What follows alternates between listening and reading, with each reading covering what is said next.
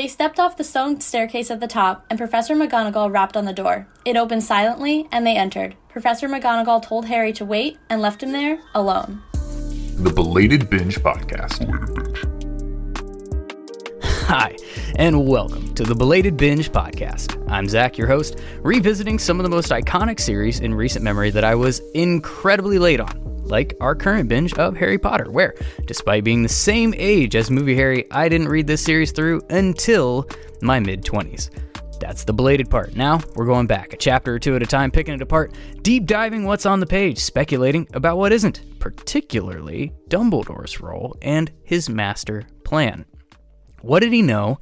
When did he know it? And the motivations guiding the story, and of course, infusing as much sarcasm as humanly possible. That is the binge part. Together, they make the belated binge, and today we continue our reread of Harry Potter and the Chamber of Secrets with Chapter 12, The Polyjuice Potion, and I'm super excited to introduce our special guest, but before we can do that, there are rules to this shit. 1, this podcast will have spoilers. This series wrapped up in 2007. If you haven't read them by now, you're even later than I was. 2, this podcast will also have some adult language. You can buy them in the kids section at the bookstore, but I didn't read them till I was a grown-ass man. Shout out to our free elf patron, Alex Swetlin. And now, we can... So I'm going to do the little intro thing as much as I can, but I'm kind of giddy, if I'm honest. Our guest claims to be a nerd about 2 things: podcasts and Marvel. But it turns out there's a third thing, and that's Harry Potter. So I had to make this crossover clash of just fantastic nerddom happen, if at all possible. It's Taylor from Let's Talk Marvel Theories. Hi! Hello. So glad to be here. I am a big fan of Harry Potter, big movie girl. I know that's like sacrilegious on this show, but grew up watching the movies, so happy to be here and talk the books this time. I had to re-listen to them to get ready. I'm pumped. Nice. So before we get into why you're here, of course, tell us everything about your podcast. Sure. So my show is myself and my younger sister, and we talk all things MCU, including the movies, everything on Disney+. We're going back through all of the movies that we missed before our show started. So if there's a show that's out on Disney+ or a movie coming out, you know we're covering it week in, week out, and we nerd out hard on it. So we're there all the time. So why Marvel? Like, what got you into the idea of the podcast? Like, why did you pick Marvel? All of that. Yeah, so for me personally, Civil War, I think Captain America Civil War might just be like the peak of cinema up until, Endgame and Infinity War. I'm a real big fan of big crossover events where you have tons of characters and they're insane. And I remember walking out of Civil War, being a casual fan prior to that and thinking, oh my God, this is everything. And then from there, I binged through, the rest of the MCU, caught myself up, and have basically been kind of obsessed ever since. My sister's the same way. She caught on a little earlier than I did. So when we were bored during the pandemic, she was like, and she had to create a podcast for one of her classes. She was like, why don't we do this like full time? And then we decided to do that. And a year and a half later, here we are. So it's been a fun project in the making for sure.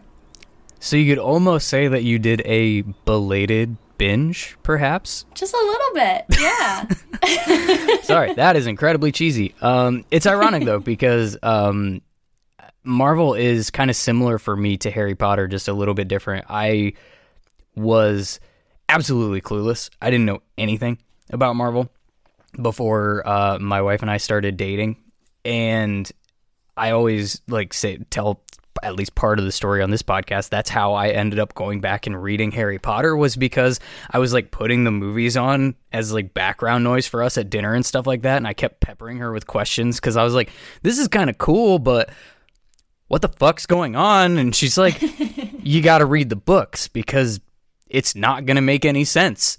And now I hate the movies because I actually like the books, and they're terrible adaptations. Great popcorn movies, terrible adaptations of the events in the book.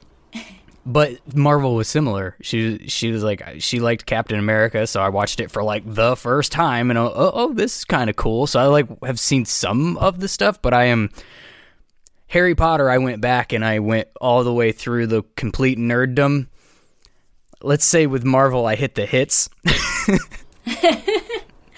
That's fair. There's also a lot more Marvel than there is Harry Potter. So 8 movies much. versus 26 movies and like 7 or 8 shows. I mean, the comics too. There's like, oh my god, 70 years worth of comics. Like that's where I just dabble because I'm like, I can't even tell you how to do it. Like they all have one continuity, but it just blows my mind. So I'll pick one up here and there, and I get all excited about it. But I can't do a full comics reread because I think I'd be 105 by the time I finish. So that's fair. That's definitely fair. I don't know. I've tried to like keep up with basically the movies. When the movies come out, like I'll see the movies at some point, and that's kind of just where I draw the line. I haven't gone back to every single movie and now that they're bringing in like Spider-Man and stuff, like I was behind when I started. Now I'm even farther behind. I don't know. At some point, maybe this will turn into a Marvel podcast after the Harry Potter world is done. I have no idea, but right now it's like, oh hey, Captain America is a thing, and there's that big green guy. No, it's not that bad, but and now there's a new Captain America, so it's even better. It's great. Now there's 2 of them. Also. Yeah, because that makes sense. I don't know. Do your thing, because yeah, whatever. But so, anyways, let's kind of like peek behind the curtain. I had this kind of weird theory when I first talked to you, because we talked, it was actually a while back. It was like we somehow ran into each other on like Twitter in a weird like promo swap opportunity thing. And I was like, hey, you know what? People that love Harry Potter are nerds. They are. We're fucking nerds. People that love Marvel, they're nerds. I bet there's a lot of nerds that love both of these things. And then when I floated that by you, your response was, I love Harry Potter. And I was like, hey, look, theory confirmed. Exactly. Very small sample size, but 100% confirmation. And I stopped there. I absolutely stopped there. But I guess now we're going to find out a little bit. So I guess what's your Harry Potter story to kind of bring this thing around a little bit?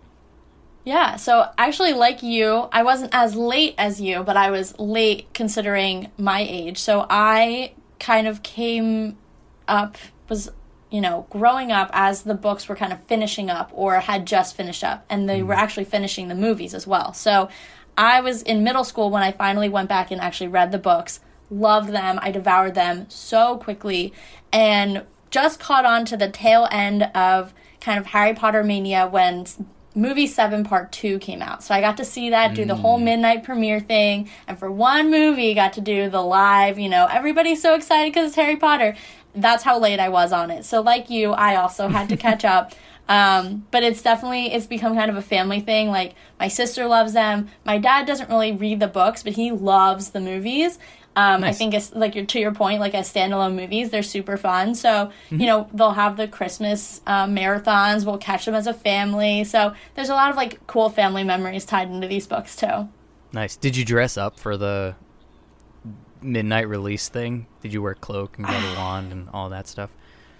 I don't think I had my wand yet, because we did do the Harry Potter world in Florida, so I have the Elder Wand, TBD where that is, but I had it. I did, though, steal they had the Harry Potter 3D glasses, and we didn't see it in 3D, but I did stick my hand in the little bucket, grab the Harry Potter-shaped 3D glasses, pop out the lens, and I had those for the longest time. I still don't know where those are either, but yes. So I didn't dress up, but I did steal some dress-up things. Absolutely. If you can't dress up to the thing, absolutely steal shit. That's a perfect motto to live by. Yeah. Exactly. So I do this thing when I ask a guest to come on to the show. I let them pick the chapter that they come on for. You specifically chose the Polyjuice Potion. Why? I did. As I mentioned, I'm a big movie girl. So I was like, when I was thinking about book 2, I was like, all right, visualizing the movie, and like this chapter just like stands out. I was like, it was the first one I thought of. I was like, oh my god, the Polyjuice potion. You know, something about like visualizing poor, oh my gosh, what's her name? Emma Watson with like the cat fur and like all of it. I was like, yes, this is the one. And it's, you know, I know we'll get into, you know, foreshadowing things later, but like Polyjuice potion is like so important. So I was like, this is going to be like a really good one to talk about. Oh, I know. It's bonkers how much this comes back. It's insane. Oh my gosh, yeah. Yeah. All right, so before we can get into Polyjuice Potion, in case you were obliviated or you got your Hogwarts letter late or are still possibly waiting, let's shove our faces into that white liquidy substance of our pensive. In the last chapter, The Dueling Club, a lot went down that I may or may not have ranted about logistically and plot-wise. I will do my best to not repeat myself too much, but the gist of the Dueling Club chapter was Harry got out of the hospital wing, Percy got some in the library, the trio pulled off their weird, like, heist without a hitch to rob Snape for Polyjuice Potion ingredients, lots of fireworks, literally. Lockhart led school-sanctioned magic fight club and continued to be an incompetent douchebag. Draco whipped his snake out for the entire school to see. Harry saved Justin Finch-Fletchley from being eaten by said snake. The whole school saw Harry speak Parseltongue and now think he's the heir of Slytherin, which is perfect timing for Justin to get petrified and Harry to be found at the scene and end the chapter by being escorted to Dumbledore's office by Prof. McGee. And that's where we left off. But before we can move on into this week's chapter, we need to close the book on the last chapter completely by recapping our Expecto. Plot change-o. This is the part of the show where we theorize on what we would expect to change in our story if we made one small tweak to the plot of the chapter that we're covering. In last chapter, I asked, what if Lockhart let Snape vanish the snake properly? Harry never had to use Parseltongue in front of the class, so how could that have changed events in the chapter? How could that have changed events in the future? Any thoughts on that potential scenario from you? Yeah, so I think, I mean, you touched on how, basically speaking, Parseltongue was a huge red flag for everybody who was not, you know, a fan of Harry's already, for him being the heir of Slytherin. But I think one thing that struck me is, like, at the end of the day, not Harry, at the end of the day, Draco was the one who summoned the snake, right? So, you know, Harry already had his suspicions about him. I think that kind of pushes the suspicions more on Draco, because why would he, I mean, he is a Slytherin, so then it makes sense for him to choose the snake, but it also kind of pushes him kind of more to the forefront of being, you know, a top suspect, at least in my head. That's how my logic would work. So I could see it, I'm pivoting, you know, more from Harry to Draco being kind of the top guy, if you will, in the spotlight when it comes to being the heir of Slytherin. Interesting. Yeah, and it's funny that there's never any mention of other classmates who are like, hey, Salazar Slytherin was big into snakes. Draco just flopped a snake on the table here. No correlation at all? Yeah. At all? No It wasn't until he spoke Parseltongue that people were like, oh, he Snakes. speaks Parseltongue. Yeah. Yeah, but there was still a snake, and he didn't bring the snake to the party, so Right. hello. Right. I completely agree with you. And that's a take that I didn't think of, because from my perspective, I think that you were sort of alluding to, it could have been a kind of a huge boost, I guess, for Harry's like day-to-day life at Hogwarts. Let's not forget that Harry was kind of already being rumored as the heir of Slytherin, but as soon as he like showed to people that he could talk to snakes, it's a wrap. School has just decided, yeah, like this dude is evil. He's the heir that just cart him off to Azkaban now, and watch all the stuff still go down. Anyways, so maybe without the Parseltongue, it's not as universal throughout the school. Maybe it gets a little less suspicion. Maybe a little more support. Maybe. Yeah. maybe he's able to enjoy life at Hogwarts away from his abusers just a little bit more. But, I mean, people still suspected him, and so it probably wouldn't have made too big of a difference. But when I dug a little bit deeper, based on a theory that in last episode, Ellen from For Fox's Sake shared, literally bursting out in the middle of the episode and scaring everyone involved, probably everyone listening as well.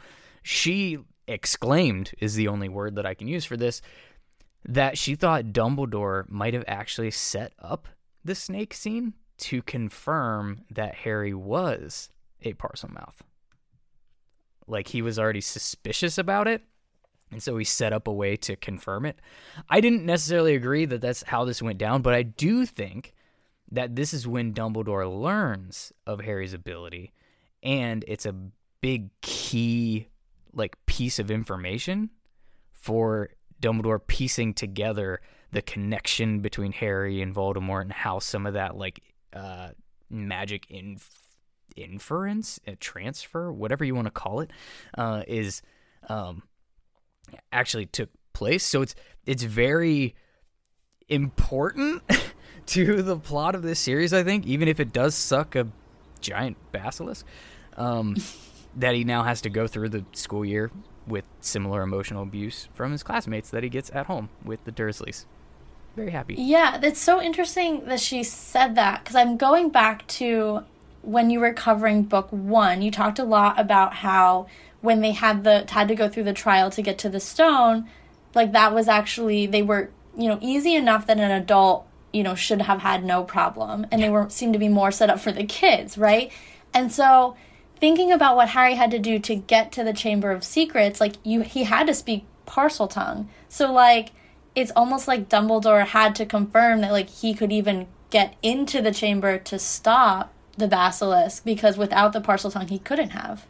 So in your little headcanon theory here, Dumbledore already knows where the entrance to the chamber is and how to get in. I didn't go that far, but I guess that is what I'm saying. That opens up, like, I don't think it's completely out of the realm of possibility with Dumbledore, honestly. But it does open up more ridicule for Dumbledore as a character, and, like, the security nightmare that is Hogwarts, that he lets students get petrified, knowing full damn well where the entrance is and, like, how to get into it, and that it exists and all of that. Like, obviously he knows it exists, but I don't know.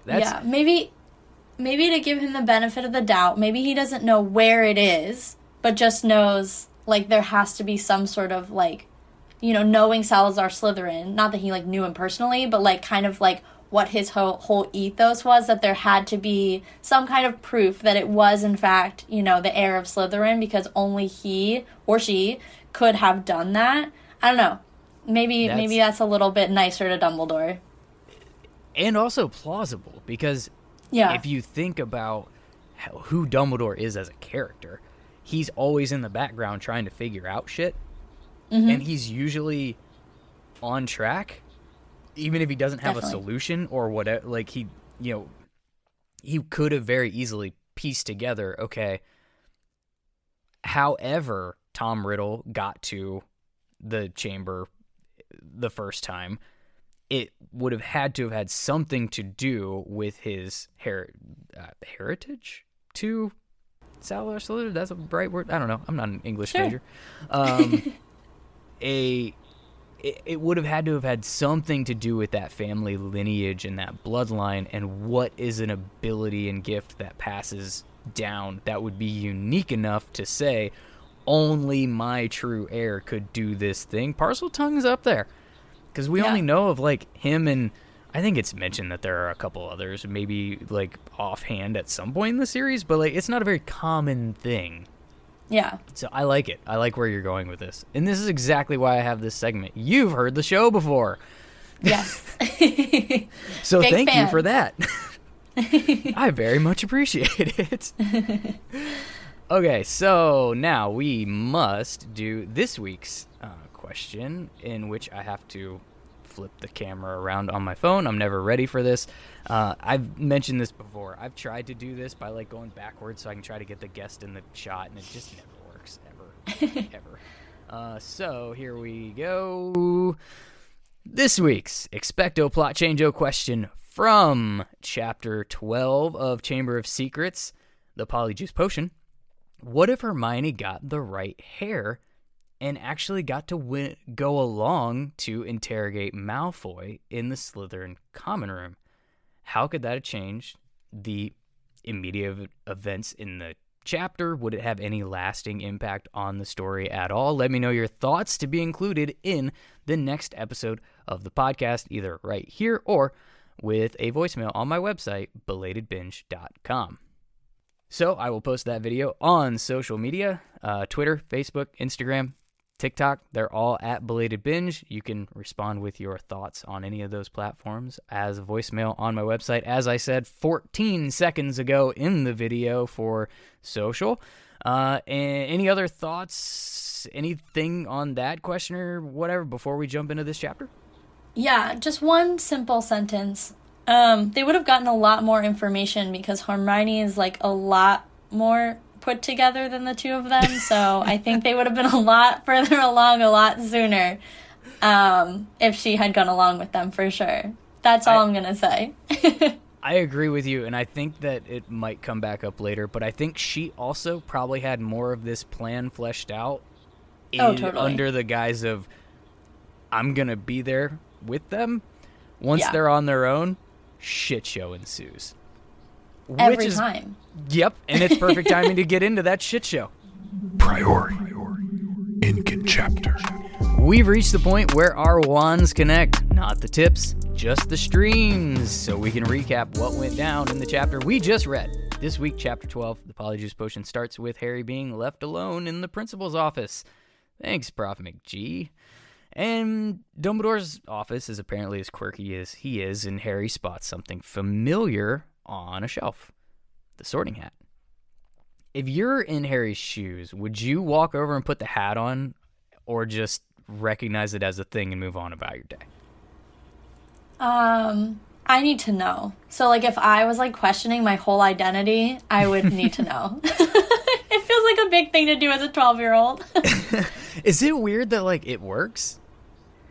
Like, what's it doing all year long if it actually works in this moment? Like, you almost think that it's something that just goes in rest mode or something for the whole year. Well, yeah. And then, like, thinking about later in the book, too, like, what it does. Like, I feel like in my head, there's so much that the sorting hat does in its, like, quote-unquote off time when they aren't, like, onboarding new students that, like, is not touched on. Like, it just brought up Godric Gryffindor's sword. Like, okay, what else can it do? Like, can we explore that for a little bit, you know? I do. I kind of want to know, because you're right. It's like, okay, so for these 15 minutes, one time a year, it has a purpose. What the hell is happening? The other, you can do the math. I don't know. A whole bunch of time. Yeah. Yeah, I have real questions about it. Yeah, so I guess, so from an outcome perspective, do you think that the hat got it right? Is Harry in the right house? I do. Going back to quoting the book, like, so much of what you are, like, yes, you're born with it. It's kind of like the whole nature versus nurture thing. I think the hat is interesting in the way that it takes in your nature, which is, like, what would have put him in what would have put him in Slytherin. But then the whole nurture thing is, like, how he is and how he is as a person puts him in Gryffindor because he makes that decision to not potentially go down the dark path. So it, like, takes in both, like, what you're inclined to naturally, but also, like, the active choices you make. So I think the choices that he's made have always been bravery and valor and things like that, which is naturally going to incline towards Gryffindor. I think that's interesting because you are inherently saying that at his core, he would just be a Slytherin. And I don't think you're alone in thinking that. I think there are a lot of people that see the, like, Slytherin, you know, Harry should have been in Slytherin. Hell, I don't know if you ever watched Super Carlin Brothers or, like, listen to them at all. Like, they just did a, like, 8-video series on YouTube about what if Harry was put into Slytherin, and they, like, rewrote the story. Actually, really compelling parts that were much better. in some ways. Some were completely bonkers, but hey, they wrote it. Shout out to them. They still don't know I exist, but I bring them up a lot. I've just always pushed back on the whole concept of Harry even being considered for Slytherin. And I did it on the pod, so I'm not going to like rehash the whole thing, but I always took it as what pushed him possibly into Slytherin was the bit of Voldemort's soul inside of him. And those were the traits that were being like triggered there. But Harry himself, like, we know that family ties matter. And everyone that we hear, his dad, his mom, his grandparents down the magical bloodline, all Gryffindors. Gryffindors, like, traits, characteristics, all that, like you just said, every choice he's ever made has all leaned into that. It was literally the house that was created around Harry's personality and his, like, character traits. So there, in my mind, there's 0% chance that he should have been considered for anything else, albeit the little bit of Tom Riddle that was living inside of him. And I just never thought that should have been enough to make it that hard of a decision, I guess. And maybe I'm wrong. I probably am. I totally see what you're saying. I think it makes a lot of sense because I thought that too.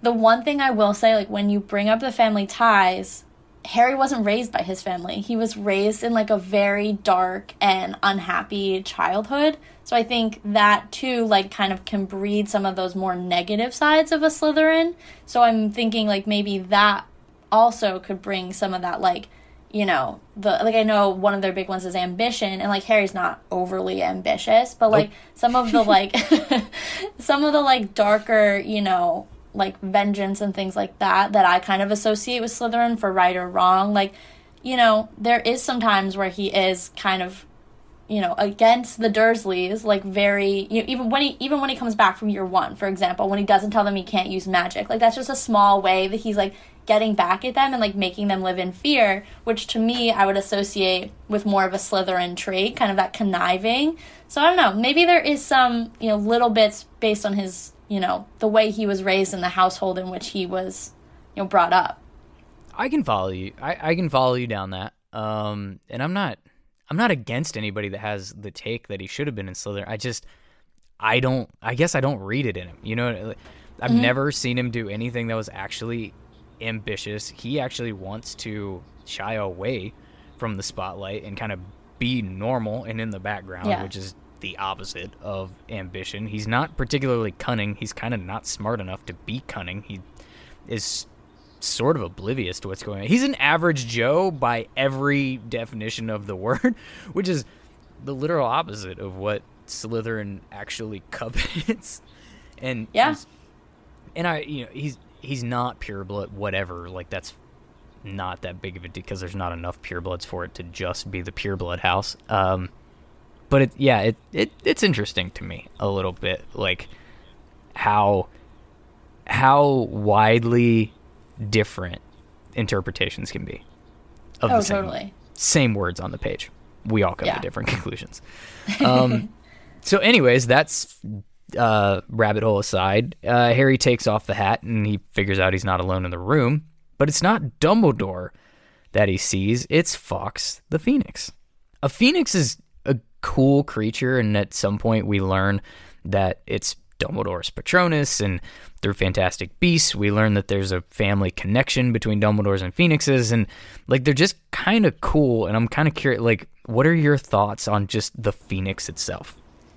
Well, it's so funny you ask. So my alma mater, shout out to Elon University, we are the Phoenixes. So nice. I have lots of things with Phoenixes on them. We have a big Phoenix statue. I think they're really cool, you know, and even going, you know, a little bit deeper than just, like, that was my mascot in college, you know, I think the whole metaphor of, like, being, you know, really brought down, you burn up in flames, and, you know, everybody's had that moment where you're like, oh crap, like, something just blew up in my face, but the idea that we can, like, rise from it and learn from it. One of my favorite things about Stan Lee is his catchphrase of Excelsior, ever upward, right? And I think that kind of has the same metaphor as the Phoenix. Like, something bad happened, but you're coming out of the ashes, ever upward, kind of similar. So I'm really into that whole, like, coming out and being reborn. So I love the Phoenix. I think it's pretty cool. Nice. That was deep. Or I tried to be. That was. I feel like we need some levity. We need a joke. Is there anything that we can? Nope, I got nothing. So what about other I guess fantastic beasts in the series, for lack of a better way to put them, and quoting movies? But do you have like? I'm kind of getting the idea that maybe this is your favorite beast out of this series, or do you have others that you like, or is there one you like better than the Phoenix? That's a really good question. I've never like sat down and thought like, what are the beasts? I think. So you didn't need these new movies at all, is what you're saying. I did not. I saw the first one, and I think I stopped after that. But I do remember Newt's little guy. He looks like a grasshopper. Picket. His little twig. Yes, he's cute. But I have to say, like, ones I enjoy the most, like, Fox is, like, he's the greatest. He has healing powers. He just comes and saves people. Like, the guy's a real hero. So, Fox and Phoenix, man, they gotta take it for me. Fox is dope. He Yeah. is. But unfortunately, Harry finds Fox on Burning Day, which is a phrase coined here in about 3 paragraphs, and he bursts into flames right in front of Harry's eyes. And I want to take a trip into Harry's brain for just like a moment here. I'm here in this office for the crime of petrifying Justin Finch-Fletchley and Nearly Headless Nick, and I didn't do it. Now I'm going to get blamed for killing this crazy-looking bird that belongs to the headmaster who oversees my punishment, and I didn't do that either. How is this dude not just passing out or shitting himself just right here, right now in this office space? When Harry lacks an ambition, he has an iron backbone. Like, I would literally be crying. I would just be an absolute disaster. So I admire him very much for his ability to take shit like this and then just, like, be like, okay, cool, it's fine, it's all gonna be fine. Because I'd be hyperventilating. Yeah, and as fate would have it, or plot, you have this build-up for suspense, and it's this very moment that Dumbledore walks in the door. We knew that that's how it was going to go down. What would be surprising is if it took another, 5 minutes, and he showed up, and you're just kind of, seeing Harry sitting in a chair waiting.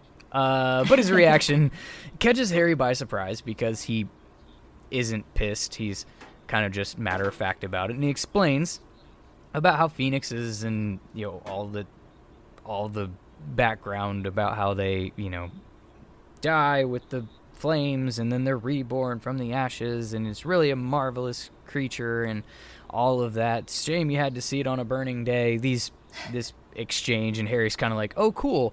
He doesn't think I killed his pet, so that's nice. And that's when we're interrupted by Hagrid, who bursts in the door, swinging his cock around and yelling about how Harry isn't guilty. And it kind of takes a minute for Dumbledore to get him to shut up long enough to say he knows that Harry's not guilty, he didn't do anything. And then Hagrid goes to wait outside.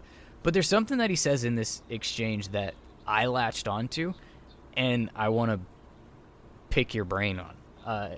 He says, I'll swear it in front of the Ministry of Magic if I have to.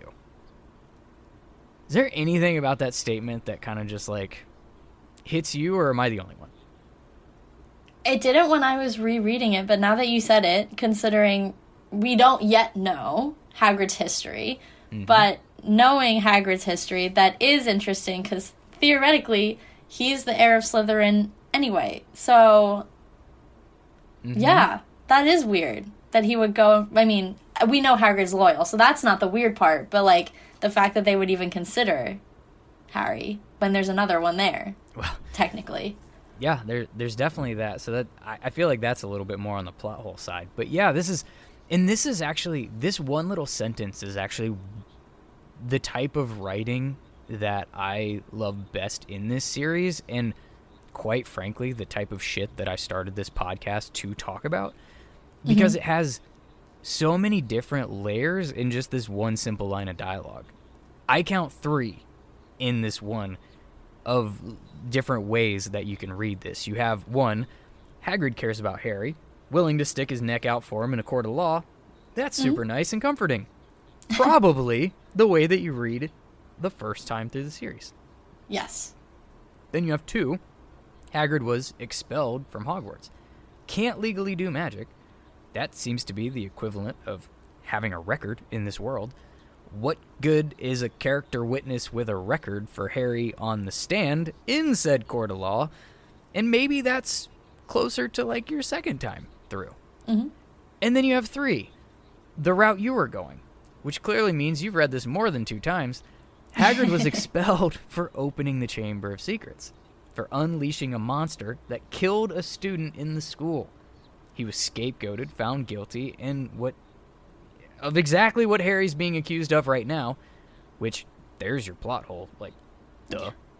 In the eyes of the Ministry of Magic, Hagrid is the culprit right now, and the culprit coming to volunteer that Harry isn't guilty is kind of an admission of guilt and inviting the speculation back onto Hagrid.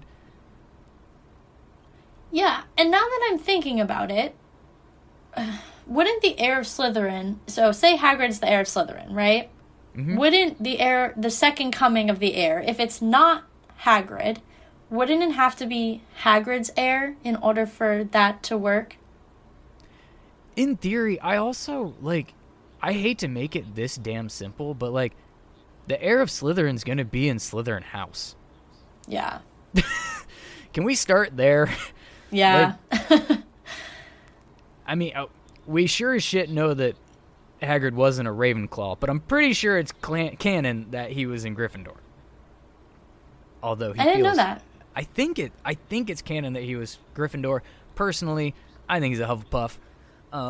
That was my first guess. If you hadn't said that, I would be like, he's a Hufflepuff. He calls them a bunch of duffers. And so, he wouldn't say that about his own people, quote unquote. Fair. I'm pretty sure it's canon that he's Gryffindor. I don't know where it actually is written. I think it's wrong. I think he's definitely a Hufflepuff. But he sure as shit ain't no Slytherin. Not in a million years. And it should have probably broke everything. Although, I mean, I guess the only thing that I wonder is last time the chamber was open, did we have the same kind of events? I don't think we know this, but the message on the wall, the heir of Slytherin, enemies beware, all that shit. Did we have that theater the first time? Maybe it wasn't as widely known that this was tied to Slytherin and the Chamber of Secrets and whatnot, because then, again, just unraveling this giant pile of plot hole, Professor Binns would have been teaching the first time that it was open, if it was common knowledge that it was actually open and that's what killed Moaning Myrtle, would have known, so he wouldn't have been telling the students a couple chapters ago that it doesn't exist and it's never been found and never been corroborated, it's just a rumor, blah, blah, blah, blah, blah. You know damn good and well that it exists because shit happened before. But whatever. Yeah. I don't know. There's a lot of things here that... It's like a colander, I feel like. The plot is like a colander in this book a little bit. There's little, holes for all the water to go through. Sorry, I'm doing metaphors today. Or I guess that's a simile. You're above my head. I'm only part Ravenclaw because I'm kind of dumb. So before I make myself sound any stupider, Dumbledore didn't think Harry was guilty, for a second. Of course he didn't. We know that. He knows who was guilty the first time. We mentioned that earlier. He's already working toward the how it's happening again, not the who is doing it part of this investigation. Remember I said a couple chapters ago with Professor McGonagall in the hospital wing, he says, it's not who, it's how. He knows more or less what the hell's going on, and he hits Harry with what kind of becomes I don't know, I'm gonna call it an iconic line. I don't know that it's all that iconic, but it's definitely one that we see come back up again with, I must ask you, well, maybe I should do it. I must ask you, Harry, is there anything you wish to tell me? What do you do in this situation if you're Harry? I feel like I would say something. I'm also, like, a real square. Like, you have to know that about me. So, like, if there's an authority figure, like, or I cannot lie. Oh, sorry. Yeah. I cannot. So I would just be like, I would blurt it all out. I have no, like, poker face. I can't lie when there's an authority figure in front of me asking a question. It's just going to come out for better or worse. Strategically, I also don't understand the choice not to trust Dumbledore, because I think Dumbledore is showing faith in Harry, and he's shown nothing but faith in Harry. Yes, he doesn't tell Harry jack shit, which I think, starts most of the problems in this series. I think when I was reading this passage, one of the things that struck me was if they would just, like, have an open dialogue and, like, talk to one another, most of the problems in these books, like, would be solved within 20 pages. I understand they can't be, because what's the point? But, like, can we just, like, talk here? Yeah, they have to be 800-page books. Come exactly. on. So, obviously Dumbledore and Harry can't talk, but I think, how Dumbledore has opened the door to have that conversation. He's always trusted Harry, so I don't necessarily, and he's open-minded in the sense that, like, I know Harry's big reason is, like, well, Ron told him if he was hearing voices, people would think he was nuts. I think Dumbledore's the last person who would think that he was nuts, because, I mean, have you met Dumbledore? So, like, I don't know, all of his, like, arguments to me, besides just, like, my inability to lie to authority figures, are just, like, hogwash. And I'm like, no, just, like, ask for help for once in your life. Just, like, do it, Yeah. Yeah, I think there's something to, one, we're still early. I mean, we do have the cursed, not child, of having already read through the series and know how the relationship between these two characters develops and how not forthcoming Dumbledore is throughout, that we sort of start that really early. At this point in time, Harry's only talked to Dumbledore like twice. I guess three times if you count on the Quidditch pitch where he just, kind of gives him a little nugget of encouragement. Like, they haven't built a relationship, which, again, probably Dumbledore's fault. So I guess he doesn't know how Dumbledore would react, or if he would even believe him that he's, not nuts, or, like, of all these things that are happening. But I'm kind of... So obviously he says no, and he thinks through, and this is the part that I think is important. He thinks through. It's actually explicitly written that he thinks through his suspicions and all, and some of the plot points that have gotten us to this point. So now I'm just going to ask, do you think Dumbledore already knows? Knows. Sorry. All of it. Everything that Harry just spilled out.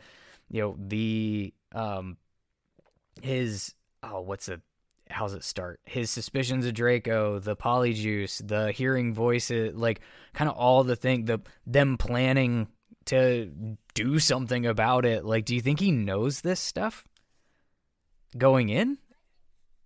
I think there's very little that goes on in Hogwarts that Dumbledore doesn't know about. Yeah. I think, Snape, I don't remember, sorry, this is on me. I don't remember if Snape figured out that things had been stolen from him quite yet at this point in the book. But, they've stolen from a professor.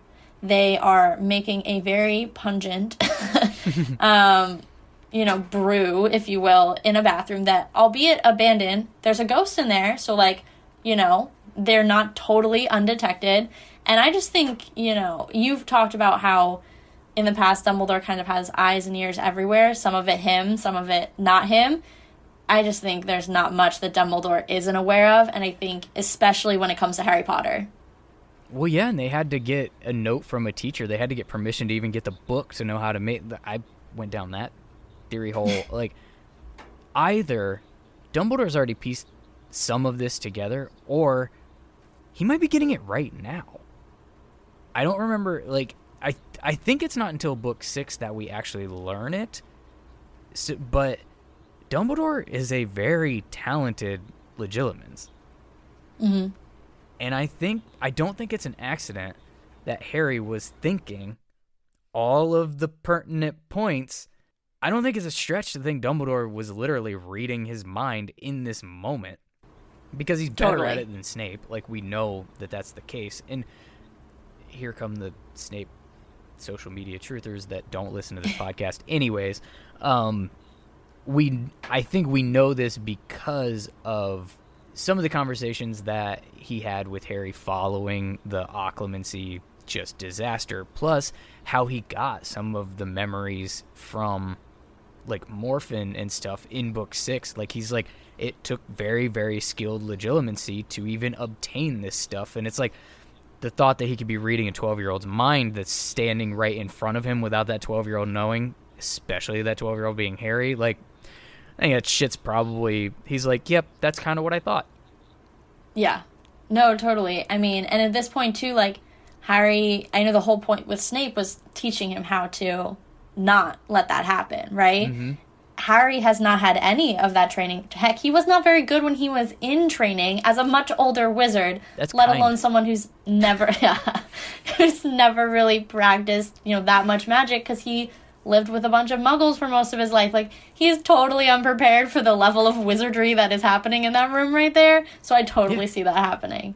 And Dumbledore's one of the few that we get tangible, on-page proof that, I mean, Dumbledore's got the Elder Wand, but he doesn't need it. He regularly practices, or I say regularly, we see him practice wandless magic, and we don't see a lot of people doing that stuff. Like, he doesn't have to make a show of it to know, like, to be doing the magic. Anyways, enough Dumbledore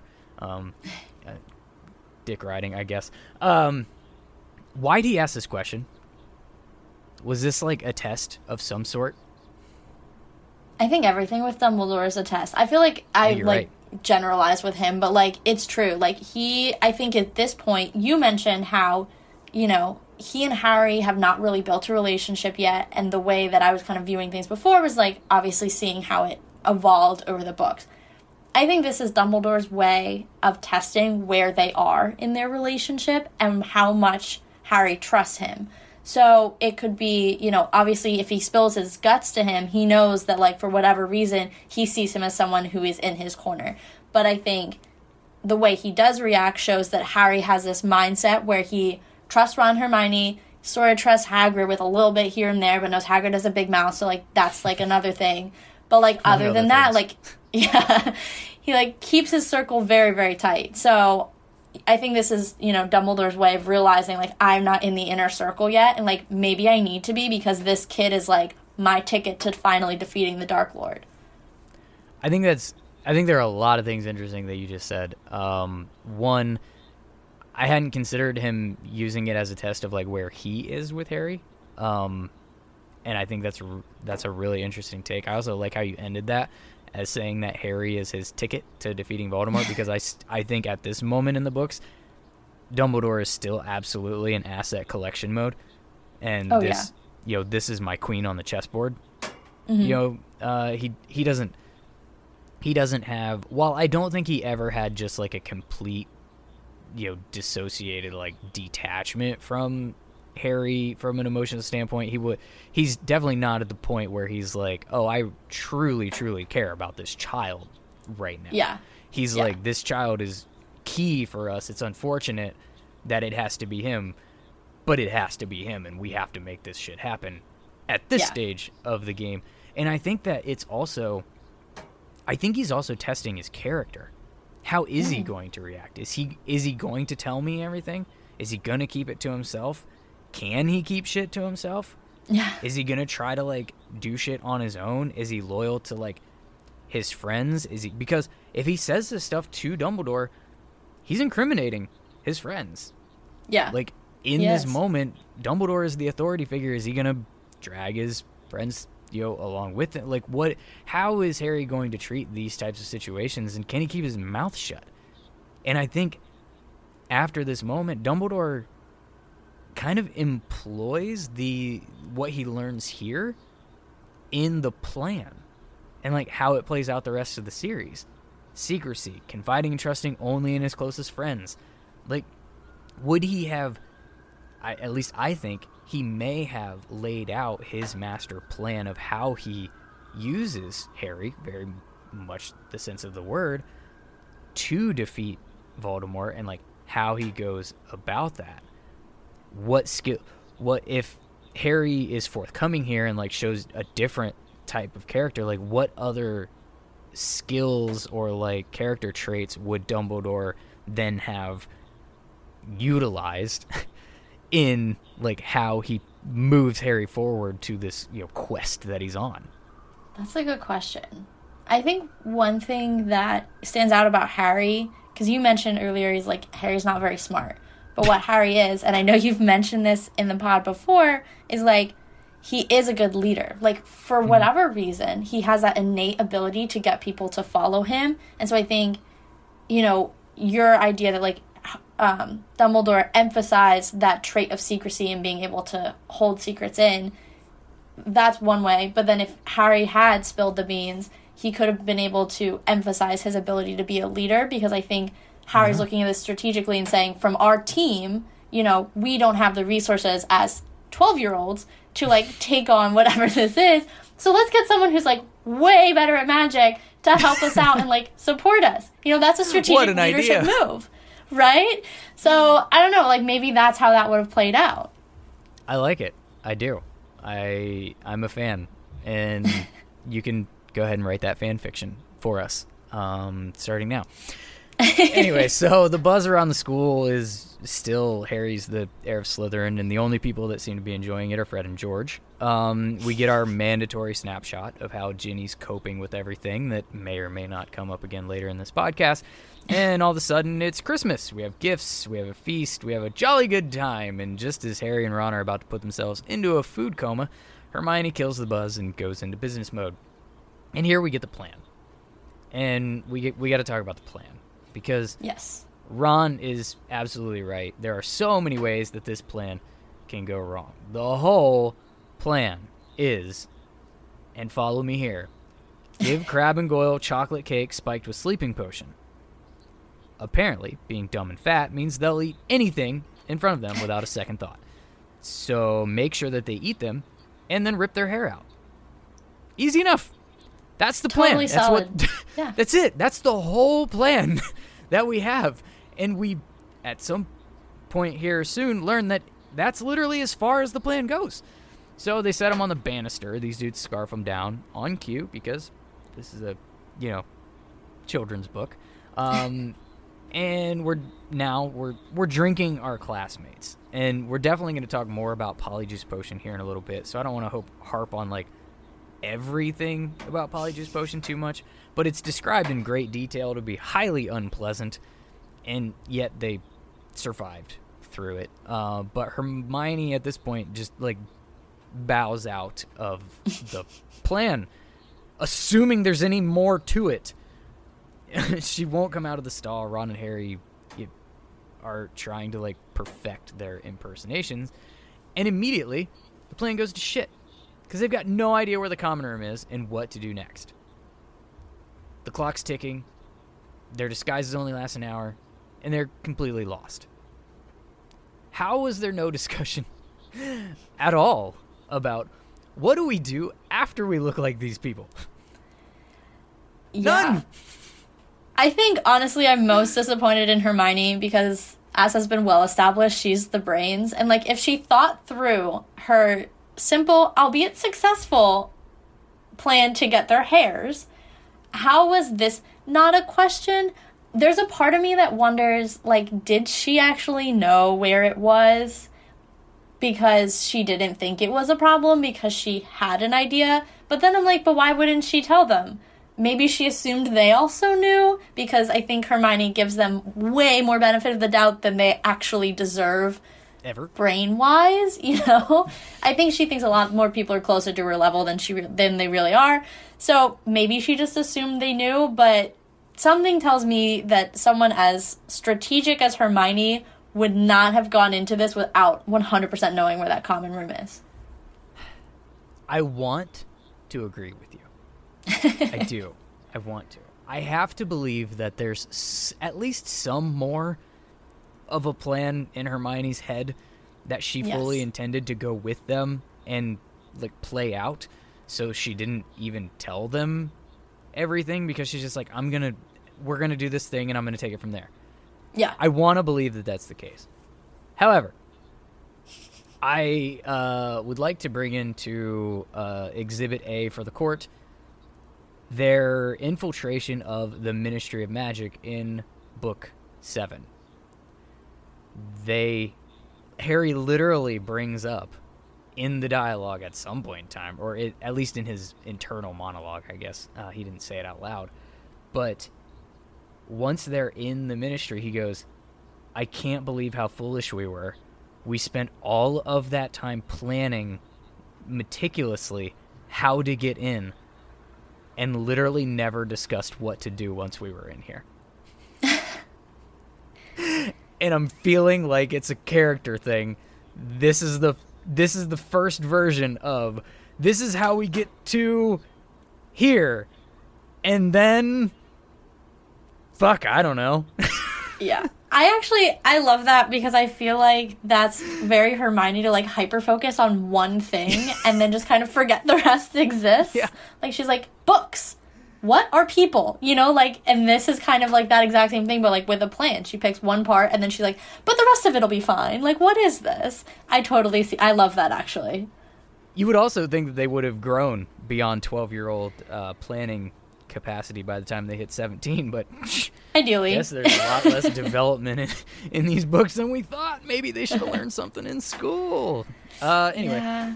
So luckily they wander into Percy, which is a sentence I never thought I'd say out loud, and he's absolutely pompous Percy, and I quote, I am a prefect. Nothing's going to attack me. I would say give me your reaction to this sentence, but I think there's only one possible. So we'll just skip right on to our plot savior coming in the form of Draco Malfoy, who retrieves them from the conversation with Percy in a completely disrespectful way, as only a Malfoy can, and he drops hints about Percy sneaking around, which, again, may come up later, and we learn what the Slytherin common room password is. Pure blood. As if we needed more fuel to the Slytherin is the racist evil house narrative, their password is pure blood. We love that for them. On brand. It's wonderful, especially considering we know that there are half-bloods in that house. Exhibit Snape, the leader of the house, or whatever, head of house for that house, is not even a pure blood, but is totally fine with pure blood being the password.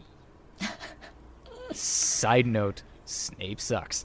We learn that Ron's dad is under investigation from the whole flying car debacle, which we knew was a thing from Molly shouting it to everyone in letter form, but now we see that Draco's dad is actually playing like a key role in trying to get him fired and talking about it in the media. You know, politics. It's voting season. Yay. But it throws Draco into a mood to trash Ron's family and trash Dumbledore, trash Harry, spout racist bullshit. But it finally gets us to the point of why we're here at all. Thank God. He tells us that he doesn't know who the heir of Slytherin is, but that he wishes that he did so he could help.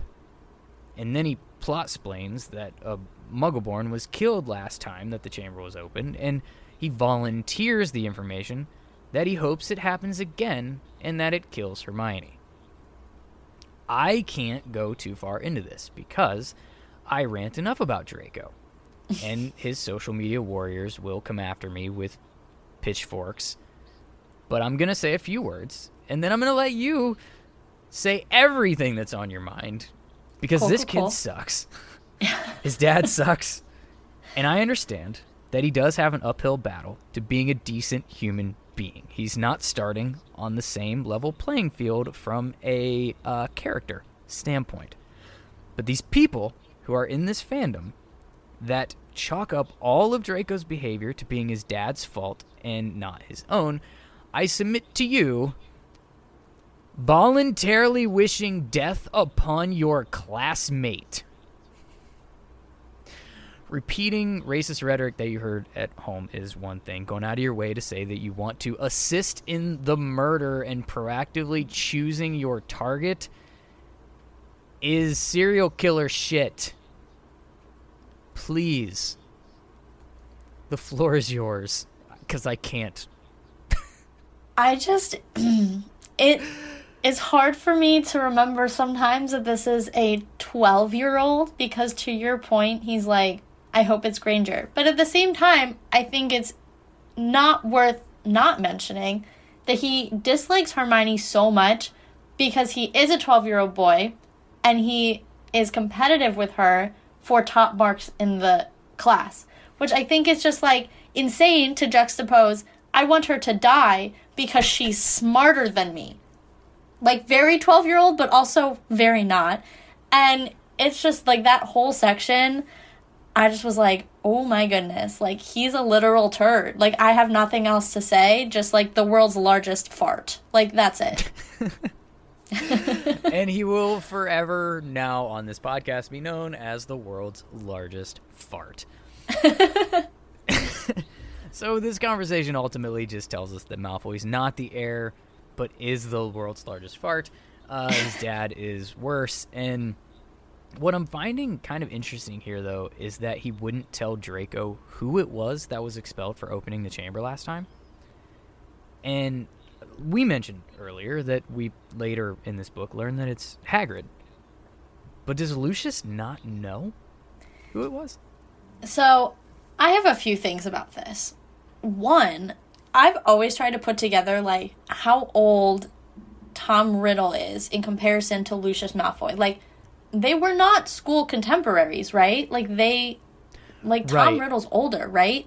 Right. I don't believe that. So we get some name drops in, like, Slughorn Memories in Book 6, and I do not recall a Malfoy name drop. I do believe that Lucius is younger by a decent little margin and likely came into the fold some way by way of Bellatrix.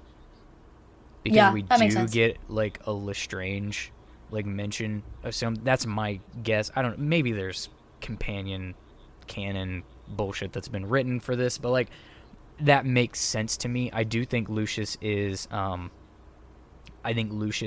clearly older than, say, like, the Marauder era.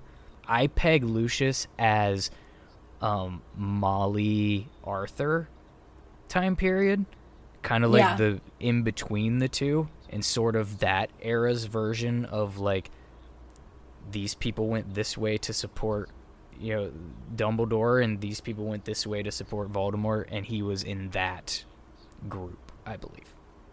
Okay, cool. Thank you. I've always wondered that, and I was like, I need to ask someone who is way more versed in this than me. So, I mean, I could be full of shit, but that's how it works in my head. But, like, I feel like all of your points were logical and they made sense, so I'm going to go with it. I'll take it. But that just means he wasn't at Hogwarts when it happened, right? So we did not visually see all of that. I think one thing that strikes me about kind of Voldemort and the whole thing is, yes, Hagrid was the scapegoat, but at the same time, so he was like a means to an end. But at the same time, I think he wants everybody to know he's the heir of Slytherin. So I think part of the reason that Lucius doesn't say that it was Hagrid is that it almost, like, debases the idea of, like, the heir of Slytherin, or, like, brings it down a peg because of the way they treat Hagrid and think about Hagrid. Is like, oh, it's this magical, like, heir of Slytherin, he's amazing, and he only believes in purebloods and blah, blah, blah, blah, blah. But then it's Hagrid. Like, you know what I mean? Like, in their head, like, that, what a disappointment, you know? And also, like, knowing that it was Tom Riddle, a.k.a. Voldemort, like, you don't want to necessarily, like, associate it with someone else. You almost want to give him the credit, but because you can't, quote-unquote, legally, like, this is the best he can do to, like, protect who really was the heir of Slytherin. I think those are good points. I think that it's, I think there are holes in it. I think what you just said makes perfect sense.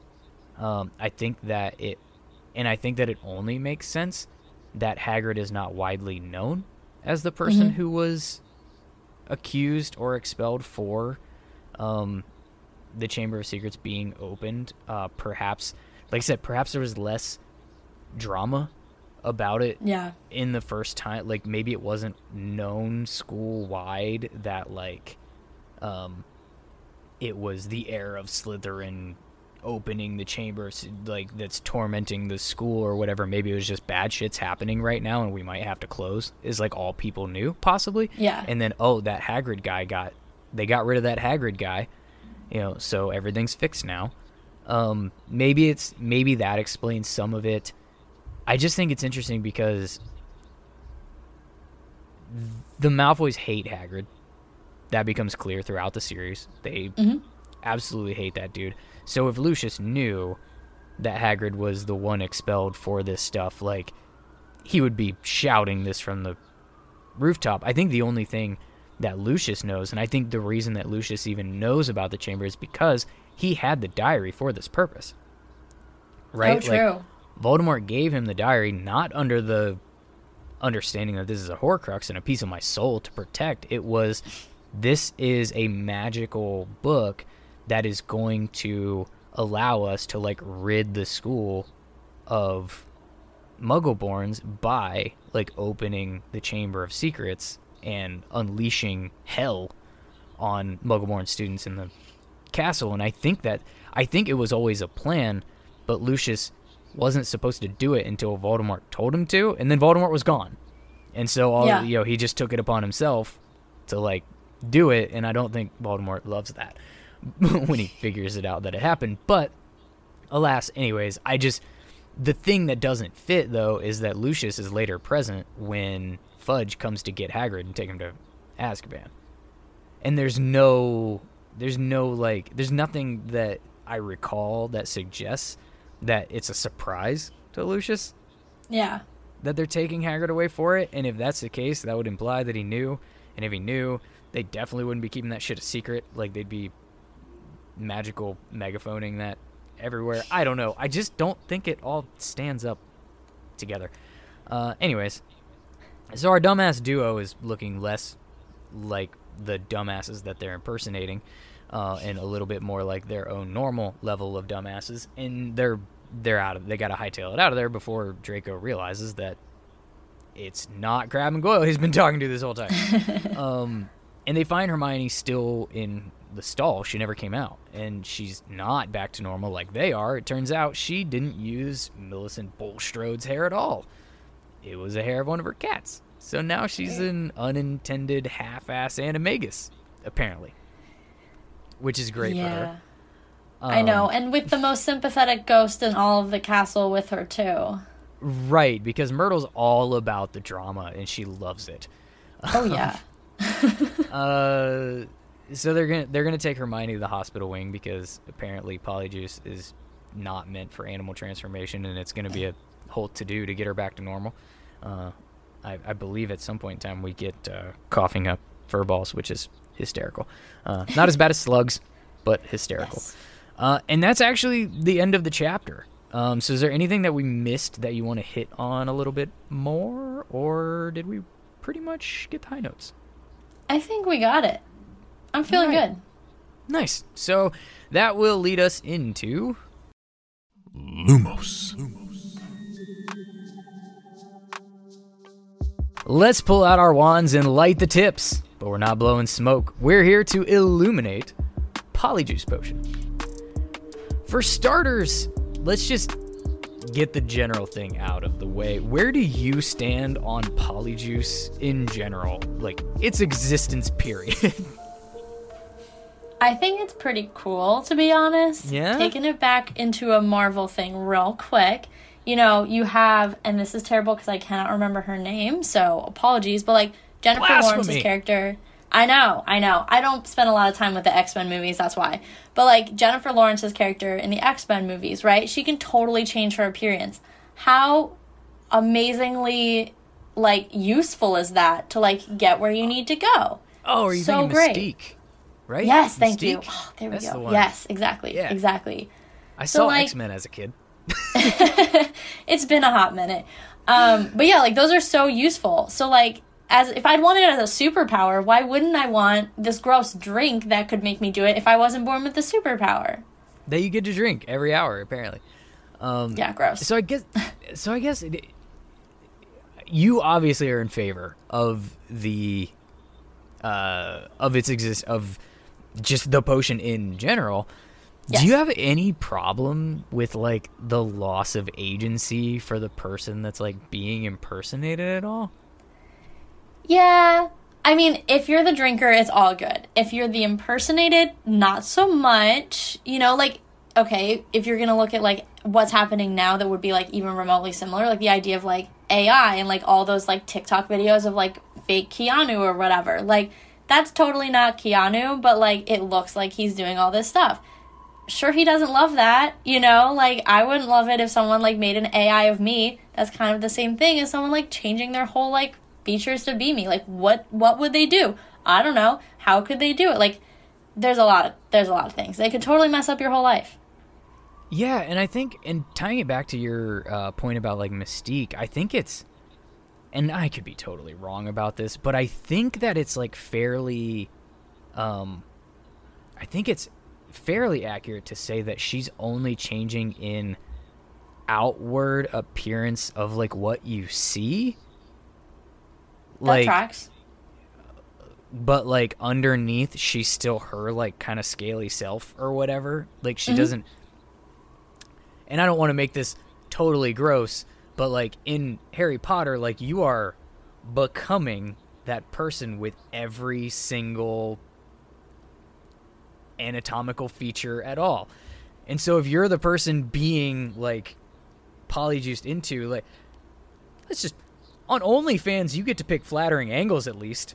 But, like, somebody polyjuices into you, every single flaw, every single bit about yourself, even not the most private bits, is just on full display to that person that becomes you. I mean, we get, you know, jokes about tattoos that, you know, I knew Ginny was joking about that tattoo, Harry. Like, you know, and Hermione is like, oh my gosh, your eyesight really is awful. And that kind of stuff where it's like, you get everything.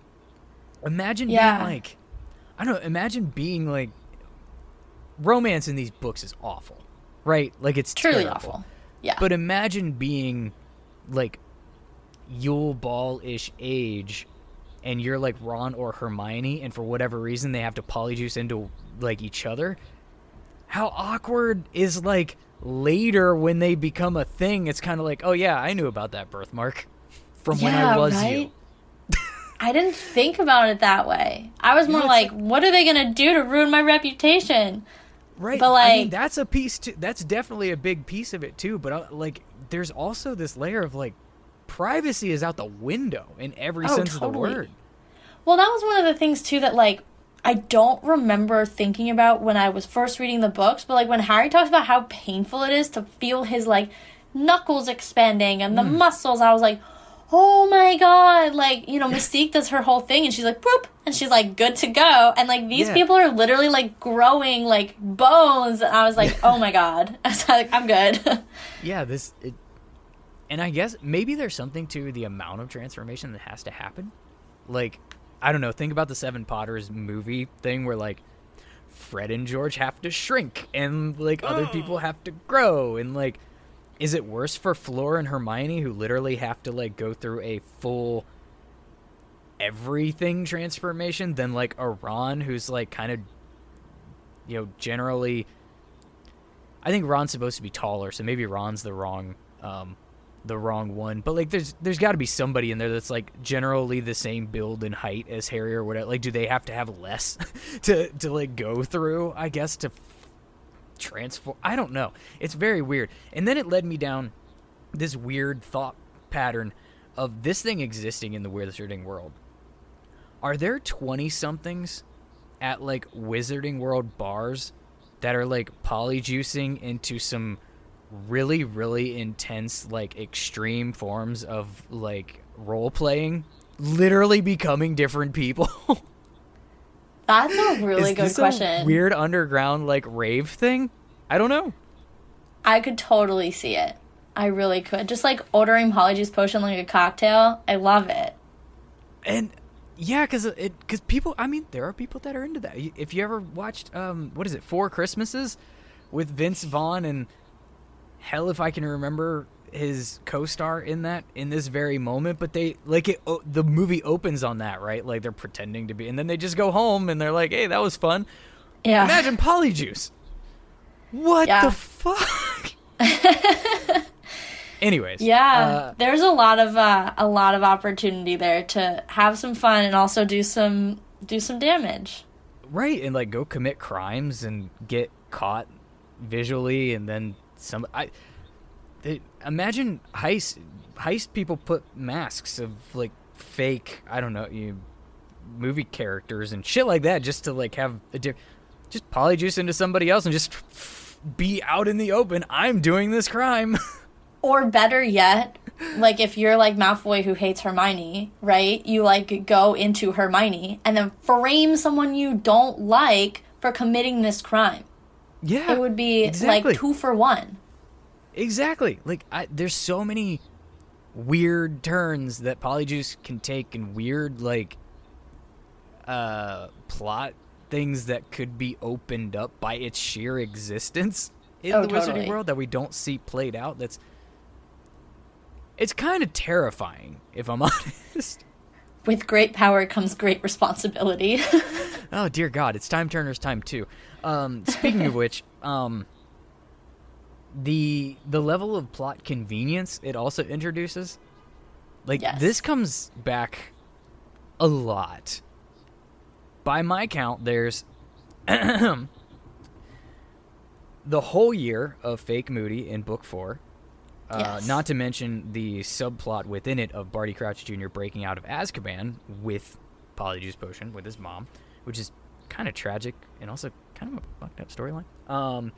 We have Crabbe and Goyle doing this in book 6 to pretend to be little first years. We have the 7 Potters in book 7. We have breaking into the Ministry in book 7. We have going to Godric's Hollow in book 7. We have Hermione as Bellatrix breaking into Gringotts in book 7. There's a bunch of like imposter, transfiguration, and Polyjuice kind of stuff in the Fantastic Beasts movies, and we're not even going to get into the disaster that was Cursed Child. Did I miss any instances that you can remember of Polyjuice in this series after now? I don't believe so. So, how do you feel about it coming back so many times? I feel like it was one of those things where the author was like, I'm going to create this as a plot device, and then realized every time she had a plot tangle, she could use it again, and it was the gift that kept on giving. But it works. So, you know, it does. Kudos. It does work. What about logistics? So, it takes the trio a month to make this stuff, and we have zero indication that it takes them a month because they're 12. Like, it actually takes a month to make this shit. Mm-hmm.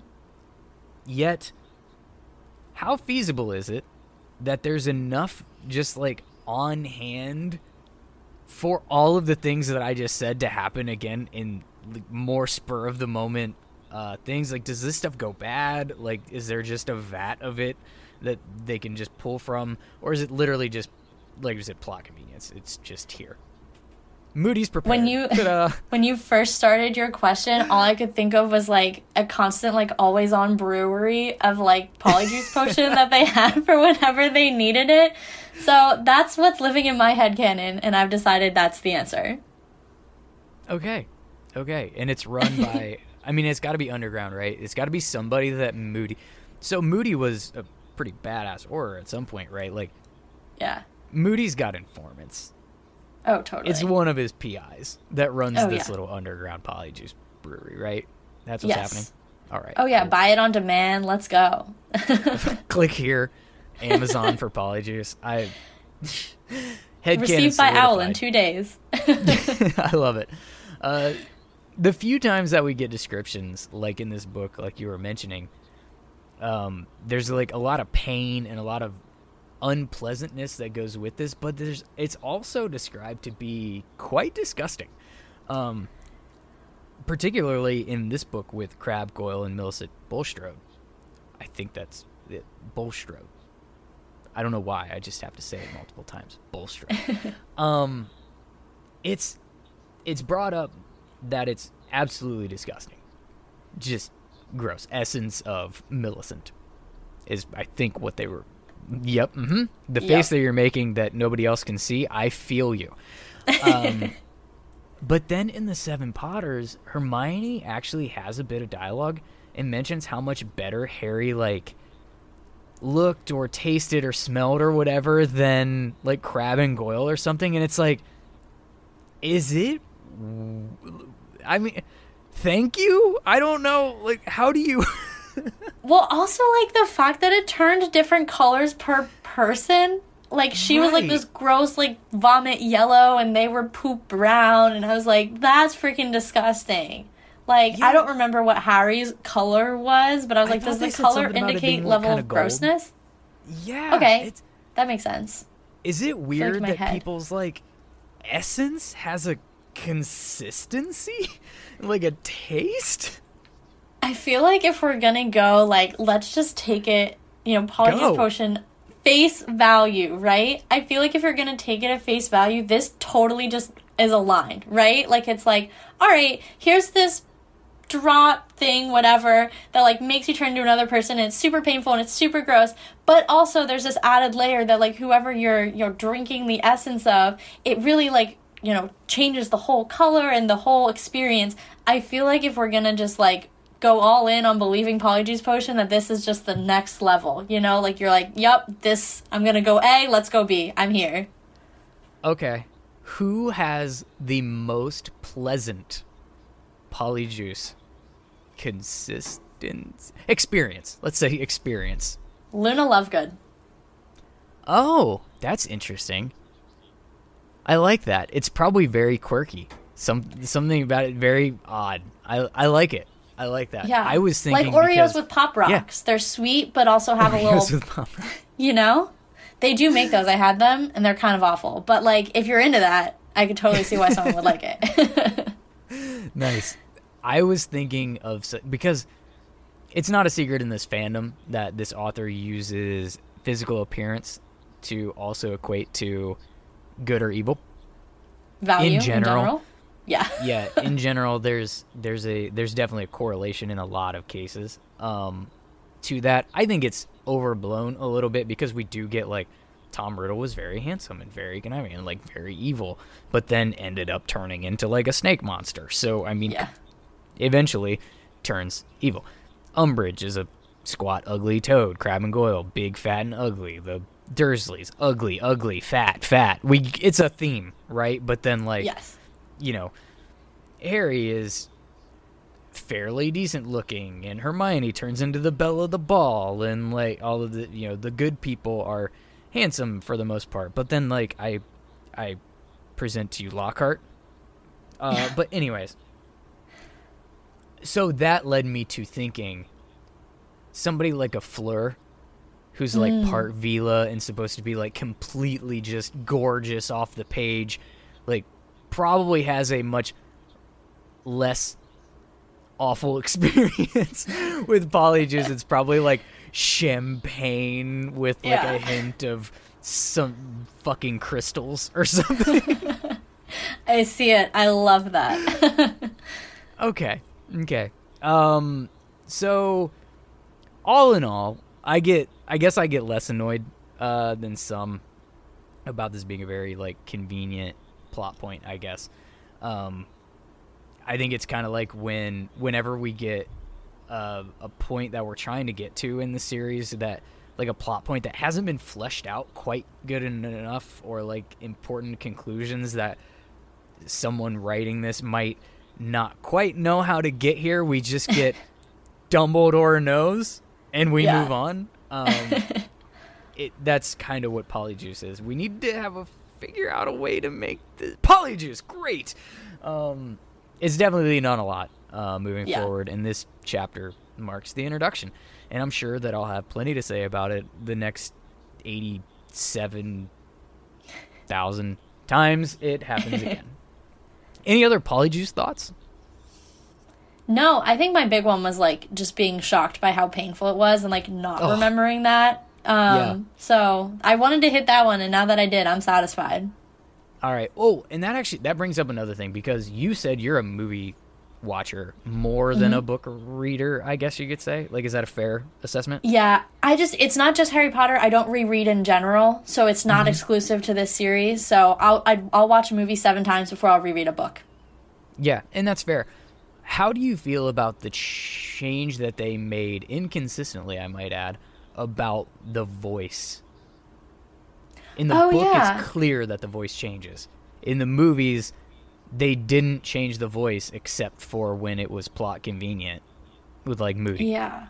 Fake Moody. Which, Moody. like, is annoying because, like, it only, like, it would totally give it away. Yeah. Like, you know, I mean, Malfoy, for example, in this, you know, going in this particular chapter, Harry's voice comes out of Crabbe and Goyle's body, like, it's definitely gonna, like, even Malfoy, who's, like, you know, he has his thick moments, like, he would know something's up. I don't know how much he knows about Polyjuice Potion at this stage, but, like, it would completely put a hole in the plan. So it makes sense that, you know, the voice would match the body. Also, if you're physically changing into that person, like, your vocal cords will also change. So just even from a logistical standpoint, I don't get it. It annoys me. I like consistency. I'm not a fan at all. And that's the correct answer. So, with that, let's jump into divination.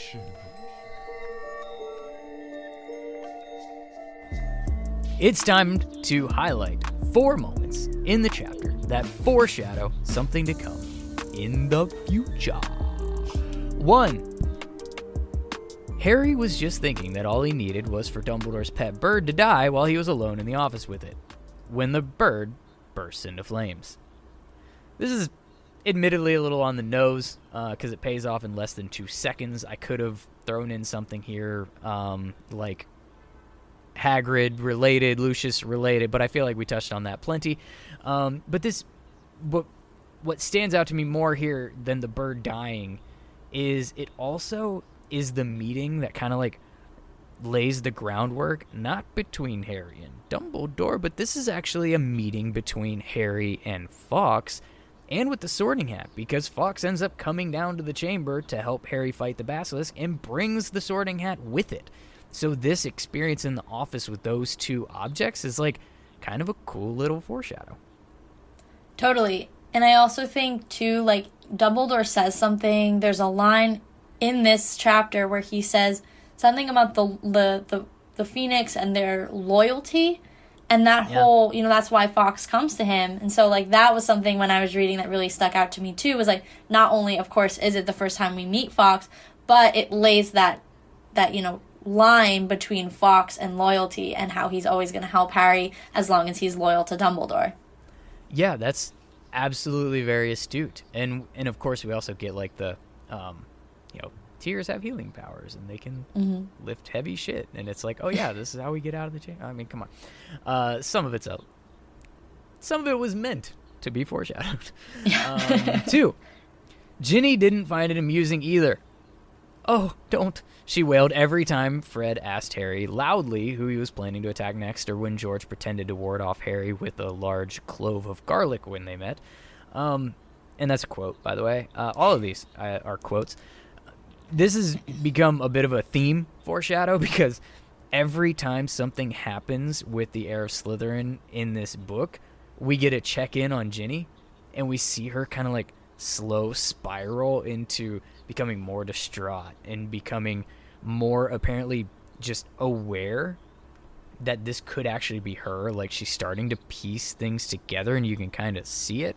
And it's very clever. It's very well done. It's the types of shit that are awesome in this series. And it's number 2 foreshadow for me. Yeah, it's interesting because I also picked that up when I was reading it, because I obviously, with the benefit of hindsight, was like, well, I know who the heir, not the heir Slytherin is, but like, you know, who's opening the chamber. So that's always fun. But when you were saying that, it actually made me think about how, you know, she's spiraling because she thinks it might be her, in a similar way that, like, Harry's spiraling thinking that he might be a Slytherin. Like, even though he knows he's not physically doing these acts, he thinks it's sort of possible that, like, maybe he, like, might be the heir, but, like, not opening it, like, you know, because he might be a Slytherin. So it's interesting that they're both spiraling, but, like, one of them is actually doing that, and one of them is just, like, gaslighting himself. So I thought that was, like, an interesting parallel, too. Yeah, and he kind of thinks that it is, and he kind of thinks that even though he doesn't know he's doing it with the weird voices he's hearing and stuff like that, he's wondering, like, am I somehow doing this and I don't even know it? Yeah. And which is the exact same conversation Ginny's having, except the answer is yes. Yeah, she's absolutely doing this and not even know it until she starts to figure it out. It's crazy. 3. Percy. Ron corrected him automatically. Whatever, said Malfoy. I've noticed him sneaking around a lot lately, and I bet I know what he's up to. He thinks he's going to catch Slytherin's heir single-handed. This is a fun one. I love bringing this up because this is like a side plot that's happening very, very deep beneath the surface of our main plot. Percy's kind of being treated a little bit as like a red herring, or at least a distraction. And what's actually happening, and what this is actually foreshadowing, is that he's got a girlfriend. Yeah. The girl that Harry and Ron ran into that got all huffy when they asked where, for directions to the Slytherin common room. Like, her and Percy literally just hooked up somewhere nearby. Yep. And it's, to me, hysterical. I like having these moments of, like, levity, especially when you know what they're actually leading to. It's funny. I think it's interesting because I'm just like, why Percy? Like, of all people, like, he's, like, so the worst. Like, like, from a standpoint of, like, having a partner, I'm like, ugh, Like, as the female, I'm gonna give a female perspective here. No. Just no, Like, and I know that's why it's done, but, like, reading it, I'm like, ew. Like, no, not in a million years. I mean, it seems like we don't get a lot from her directly, but, I mean, she is another prefect. Mm-hmm. She does respond in this moment very pompous as shit. It's like, maybe they're perfect for each other. You know what? There is someone out there for everyone, and maybe Percy found his person. The one other thing I will say is, like, knowing that Tom Riddle was a prefect, and, Percy then in that same interaction says, like, oh, he'd never attack, or, the heir would never attack a prefect. And, Malfoy's comment about him, wanting to single-handedly find the heir of Slytherin, like, one, that's what Tom Riddle did when, and, listeners, you can't see my air quotes, but I am air quoting the heck out of this, because that's what he did when he found Hagrid. And two, like, little does Percy know that not only is, the heir of Slytherin not above attacking another prefect, but in fact is a prefect. Yeah, is a prefect, which is, like, very, very interesting to me, too. I like it. 4. Oh, yeah, whoever it was expelled. They're probably still in Azkaban. Azkaban? Said Harry, puzzled. Azkaban, the wizard prison goyle, said Malfoy, looking at him in disbelief. Honestly, if you were any slower, you'd be going backward. Great fucking line. Draco sucks. Great line. Yeah. This isn't a completely direct foreshadow, but it does pay off later when we learn that Hagrid was the one expelled for being scapegoated by Tom Riddle, and that they cart him off to Azkaban later in this book. Yes. I also immediately think of Sirius and what's happening in the next book, because this is really the first time, I believe, that we have Azkaban mentioned by name, if I'm remembering correctly. I think you're right. So, this really kind of sets that, ground level knowledge dump, if you will, for, like, what we're going to really dive into next book as well. Yeah, I like it. Those were the 4 I had. Did you have any others that you wanted to hit on? No, I mean, I think that was it. Cool. We talked about the Polyjuice a ton, so I don't need to go into that. But that's one of my favorite things, so. We did. Polyjuice. Polyjuice is a foreshadow to more Polyjuice. And more and more and more Polyjuice. And I guess them not having a plan after they Polyjuiced is a foreshadow to them later not having a plan when they Polyjuiced. So, I guess we can go ahead and give away some house points. In true Hogwarts fashion, these points are completely subjective with no oversight and fully at my discretion. This week, I'm giving house points to Hermione for pulling off this potion and not killing all 3 of them. 10 points. Ron and Harry for somehow not getting caught even though they were completely terrible undercover. They're getting 5 points. Collectively, 2.5 each, because it's not worth that much.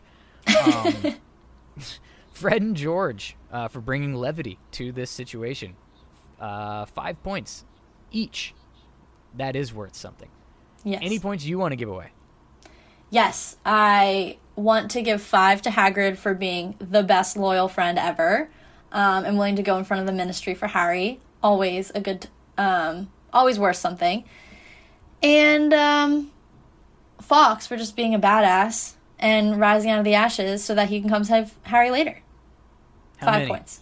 5. 5. We'll do 5. Yes. Badass. All right, so now we have to take points away, and I'm doing so first from Draco for being racist and wishing death upon a classmate. 50 points. And Dumbledore I'm taking away for not taking the opportunity in his office to counsel Harry in any way. Talk to him about what's going on, maybe try to help him. He's being alienated by the entire school, but all the head of that school does is teach him about his pet bird and ask one question before sending him on his way. So for that, he's losing 10 points. Anybody you want to take points away from? Well, Draco was my big one, so I appreciate that you called that out. I think I'll take 2.5 points each from Crabbe and Goyle for being lured in by Sleeping Draught and Cake. I don't know about you, but I do not just eat random food that I find laying around for a reason. Yep. I'm going to go with 2.5 each for dumb. Got it. I will add and subtract these from our tally for the end of this season's Bingy Awards episode. Oh, speaking of which, did you listen to that one by chance? I believe so. Yes. Did you enjoy it? I did. It was fun. Great. We don't get to do stuff like that, so I love it when you can, encapsulate the end of a season. That was super fun. Nice. I'm very glad someone liked it. The only feedback I think that stuck out to me when I did it was the hosts of When Harry Met Movies podcast. Shout out to them. But they actually retweeted it, and they're like, "This is worth the listen for the rap alone." And so, yeah. Anyways, before we go, I'd say begrudgingly, but this is kind of one of my favorite things about this podcast, is we have to acknowledge the moments in this chapter that were utterly ridiculous. It's not an episode of The Binge if we don't call out what didn't make any sense at all, starting with the Sorting Hat telling Harry again that he could have been in Slytherin. I completely disagree. We talked about that. I think it's a stupid plotline. We talked about that. And I know I'm a minority in this. We talked about that too, but I don't care. The whole plan that they have is ridiculous. We talked about that quite a bit too. It's ridiculous how little they actually planned. We talked about that too. And what they didn't even plan on what they'd say to Malfoy to get him on the topic. They didn't do anything. It's ridiculous how they got the hairs. We talked about that. You just talked about that. It's ridiculous how bad they were undercover. We talked about that. And it's ridiculous that they didn't get caught. Now we're talking about that. It's ridiculous that the plan works at all. It's ridiculous that Hermione didn't think through past turning into their targets. It's ridiculous that this happens again in Book 7. A lot of this is just utterly ridiculous, and it's kind of ridiculous that Polyjuice exists at all. Yes. Anything stick out to you that was ridiculous? Also just the very convenient walk by of Malfoy when they needed to find the common room and get in there. Very, very ridiculous. Yeah. Very ridiculous. And ridiculous that they asked the chick that Percy was with to where their common room was, and she responds with I'm in Ravenclaw. Don't they have something on their robes that signifies what house they're in? Well, yeah, and they're all colored. They have the hoods have the color of the house on them. Right. And if not the school robes, because the robes they get separately, but there's something, they have a sash, they have something that indicates what house they're in. I know they do in the movies, but I'm pretty sure that's book canon too. She would be in blue. Obviously, not green. I mean, maybe Crabbe and Goyle are colorblind, and that came through in the Polyjuice. I don't know. It's kind of ridiculous. With that, we've reached the end of this episode of The Binge. As always, shout out to producer Jack, who I work like a dog. Remember to follow and subscribe to the show on whatever podcast player you're using. And if it supports a rating and review option, please leave one. Please. Please, please, please. And if you're so inclined, check out the additional benefits available on patreon.com/belatedbinge. Again, Taylor, I can't thank you enough for doing this. Thanks for having me. This was a lot of fun. Plug anything that you want before we close up shop. Sure. So if you guys are fans of Marvel, you can check out our show, Let's Talk Marvel Fan Theories, on any of the podcast platforms. Our blog is linked in any of our show notes, so if you want to check us out on the platform and then head over to the blog, you can find us there. And our main hub for any news coming out of Marvel and from our show is Let's Talk MFT on Twitter. You should definitely give us a follow there as well. Nice. Go do it. Yeah, so if you're reading along, next episode, we're covering chapter 13 of Harry Potter and the Chamber of Secrets. Big shock, because 13 comes after 12, and it's called The Very Secret Diary. I wonder what it'll be about. Until then, I'll see you next time on the Belated Binge Podcast.